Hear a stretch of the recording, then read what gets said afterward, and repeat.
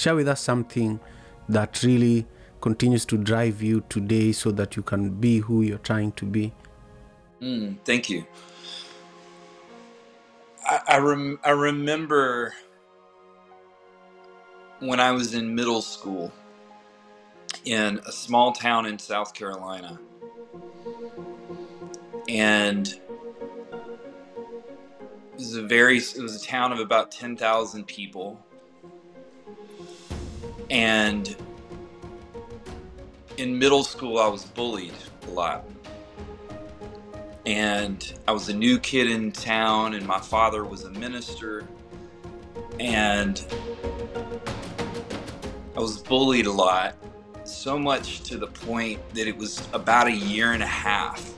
And literally imagine going to school every day for a year and a half all of 7th grade and half of 8th grade.